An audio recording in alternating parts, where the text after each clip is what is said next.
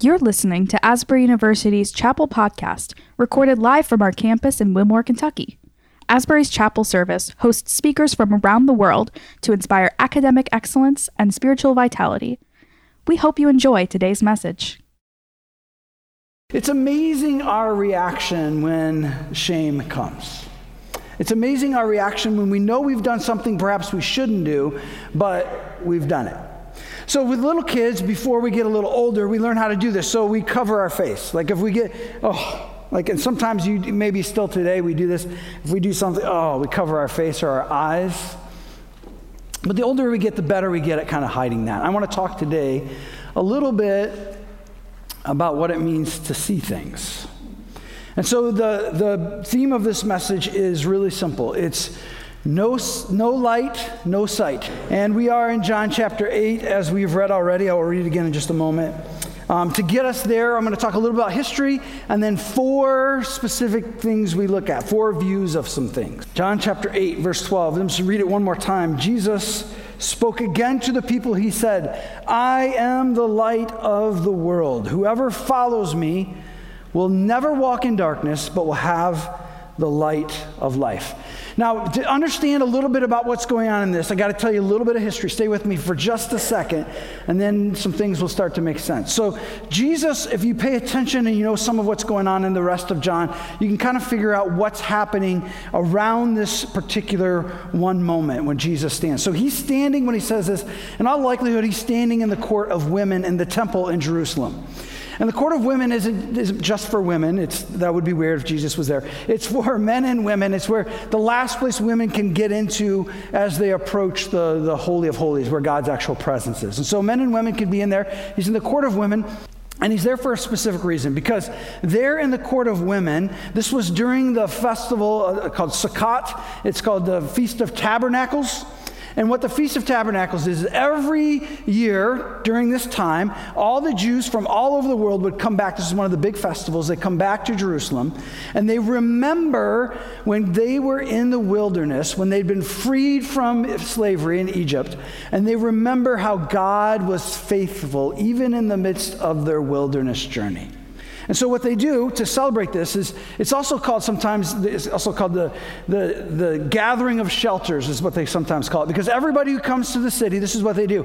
They find a spot in the city and they build a teeny shack. And it's got to have 2 sides, it's got to have a roof, and the roof has to have some holes or some slats in it so you can see through.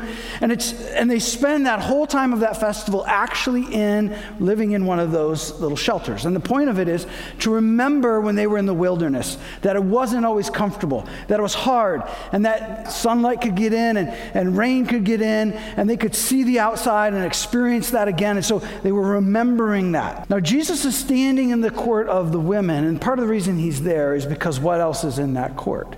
So in that very court are these 4 giant candelabras. They're kind of like giant pillars. And when I say giant, they're like 75 feet tall. And on top of these 4 pillars, on each one of them is a giant bowl, and in that bowl is a bunch of oil.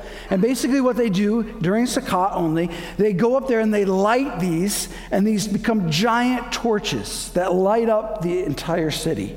And the point of these 4 things is to help them remember that when they came out of Egypt, and then the Egyptians changed their mind and started chasing them, that God guided them by these pillar of fire. Maybe you remember that from Exodus. And so they want to remember that. And it's said, historians say, that these were so bright that there wasn't a single place in the whole city that people wouldn't see the light that came from these 4 torches, if you will, these representatives of God's presence.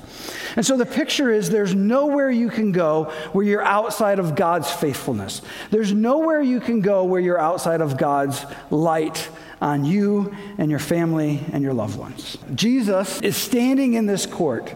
And again, remember, all this context is going on. Everyone there would have understood what time it is. Everyone there would have understood what's going on. And Jesus says, "I am the light of the world."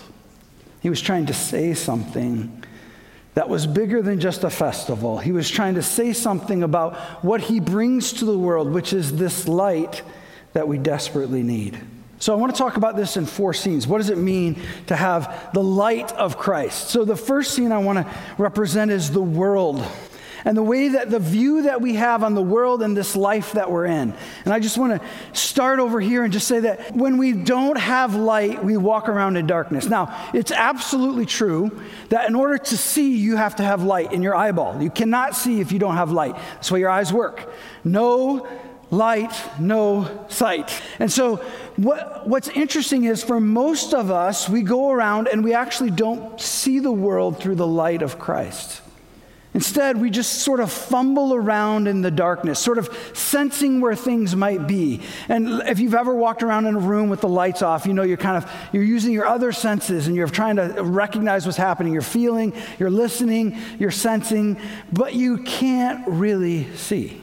And the same is true of the way we see the world. So we sense some things, right? So maybe for some of us, when we look at our life and the world that we live in, we have this deep sense of the brokenness of this world.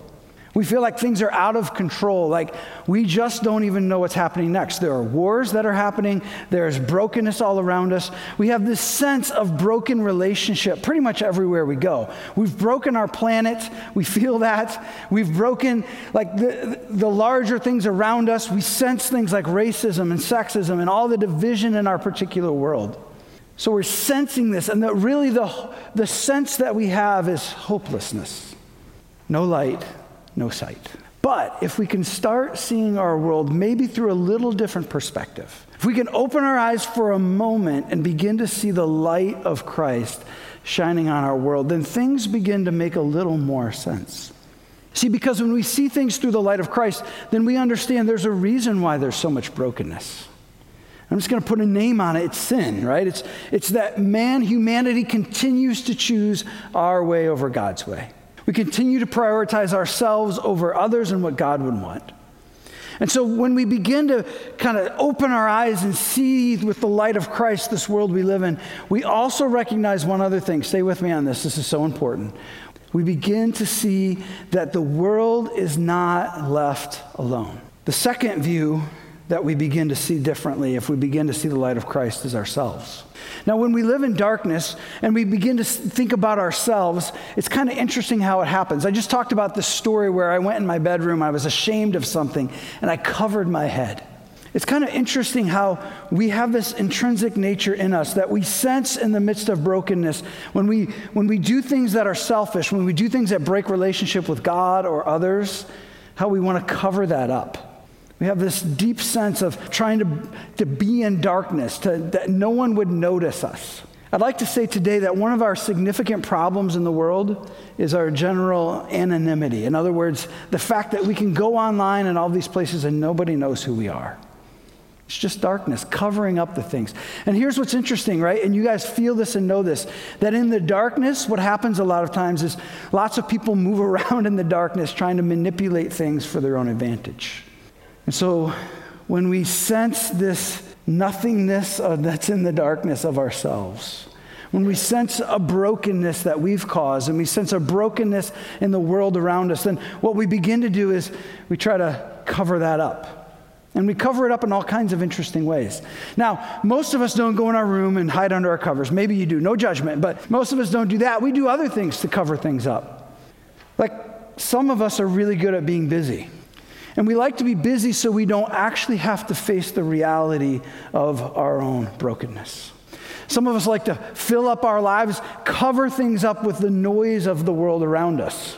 Cell phones are great, technology is great, but when it becomes the default thing we do, every moment we have a pause, that's a problem because we don't actually ever come face to face with ourselves and what's really going on. So we live in this darkness and we keep covering things up, hiding things. And the sense we have when we're in darkness and there is no light is hopelessness. No light, no sight.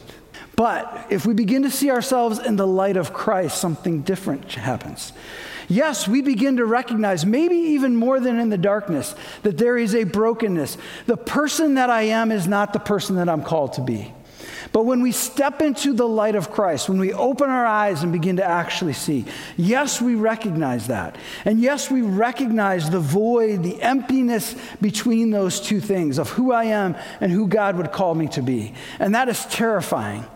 And sometimes what we do, we get a glimpse of that and we run back to the darkness. But if we can stay in the light, what we begin to see, stay with me on this. This is so huge to your transformation. What we begin to notice is it turns out we actually aren't alone in our emptiness. The only one who can be there with us, Jesus, is there with us in the midst of our brokenness and emptiness. And the distance between who we are and who we know we're called to be, even though in the midst of that we feel and see that brokenness in especially unique ways, we also recognize that we're not alone, that Jesus, the only one who can join us there, has joined us in that place, and he is with us. The third view that I want to look at is God.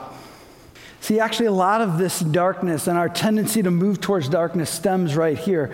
Because when we live in darkness, how we choose to see God, again, we don't actually see him, so we just sort of sense some things. And what we sense are these things that are maybe spoken around us about who God is. And so we start to think that God's just a God of anger, waiting for us to mess up. And as soon as we mess up, he's going to drop that piano on our head, right?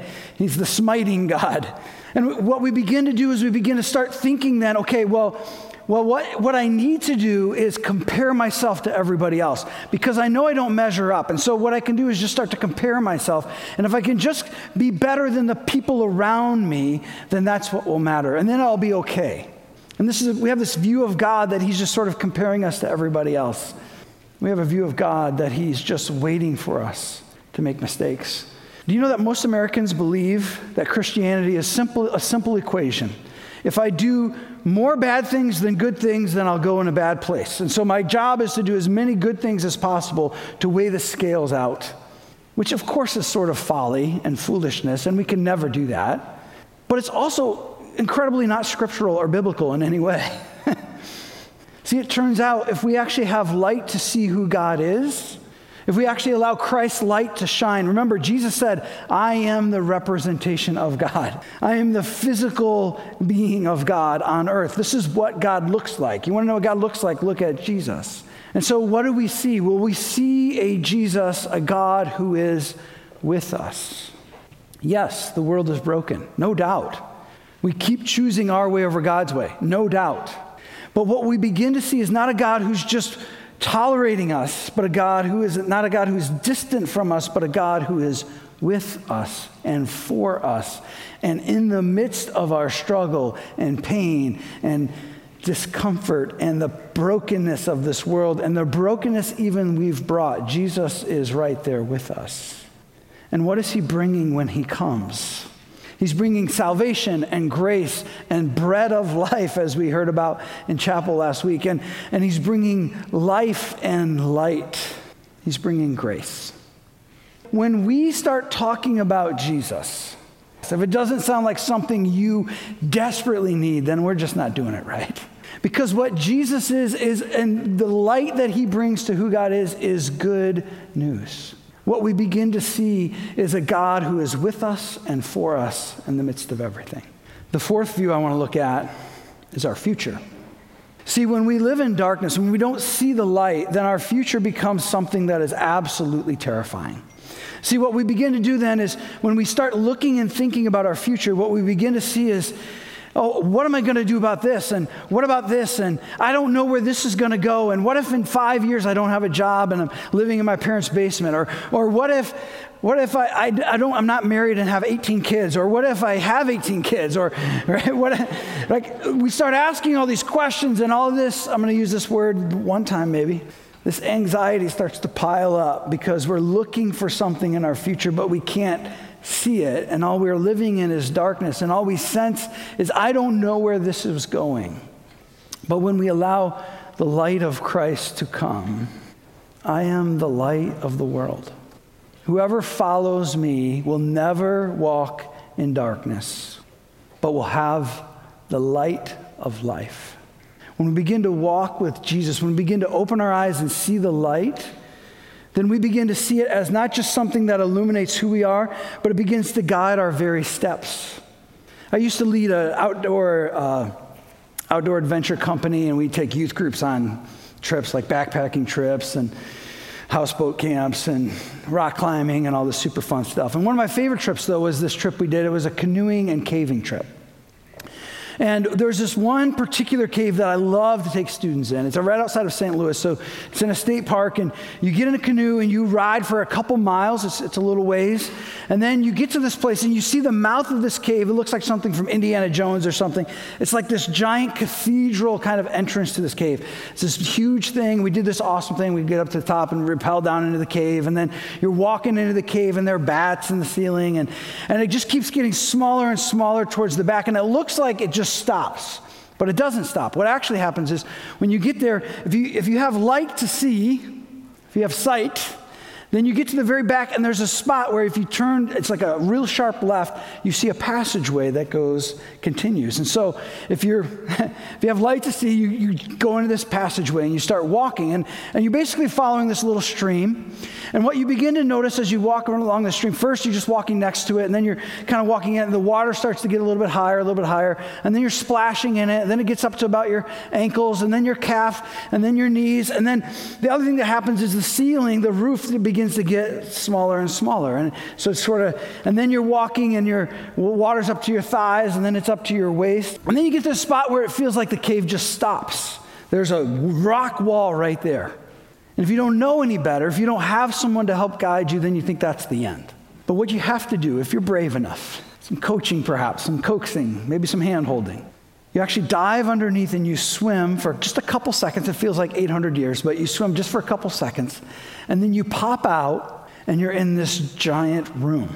Now it's dark, so you don't know anything about this room, but you can kind of sense you're in a big space. You know, the sound is big. You hear the echo. And so what we do is we get all the youth group. They would come through this, swim under this thing. Some of you are like, I would never do that. What are you talking about?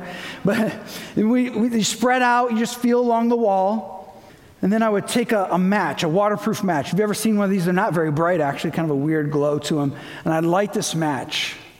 And everybody in the room would just kind of do this. Because even though it's not very bright, in the darkness, light is bright. And so they would kind of guard their eyes. And then just for the few seconds where that match was lit, they begin to look around and see this giant room with ceilings that are hundreds of feet high. And all over it are all these crystals. And it just begins to sparkle in all of this beauty. And literally your breath gets taken away. The last thing you expected, to see something so beautiful in this kind of a space.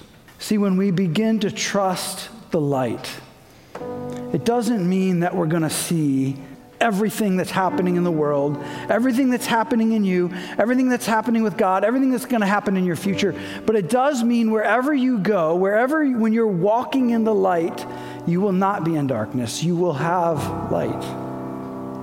And some of what that means is you will see some brokenness for sure. In fact, you'll see some of that brokenness more clearly than ever before.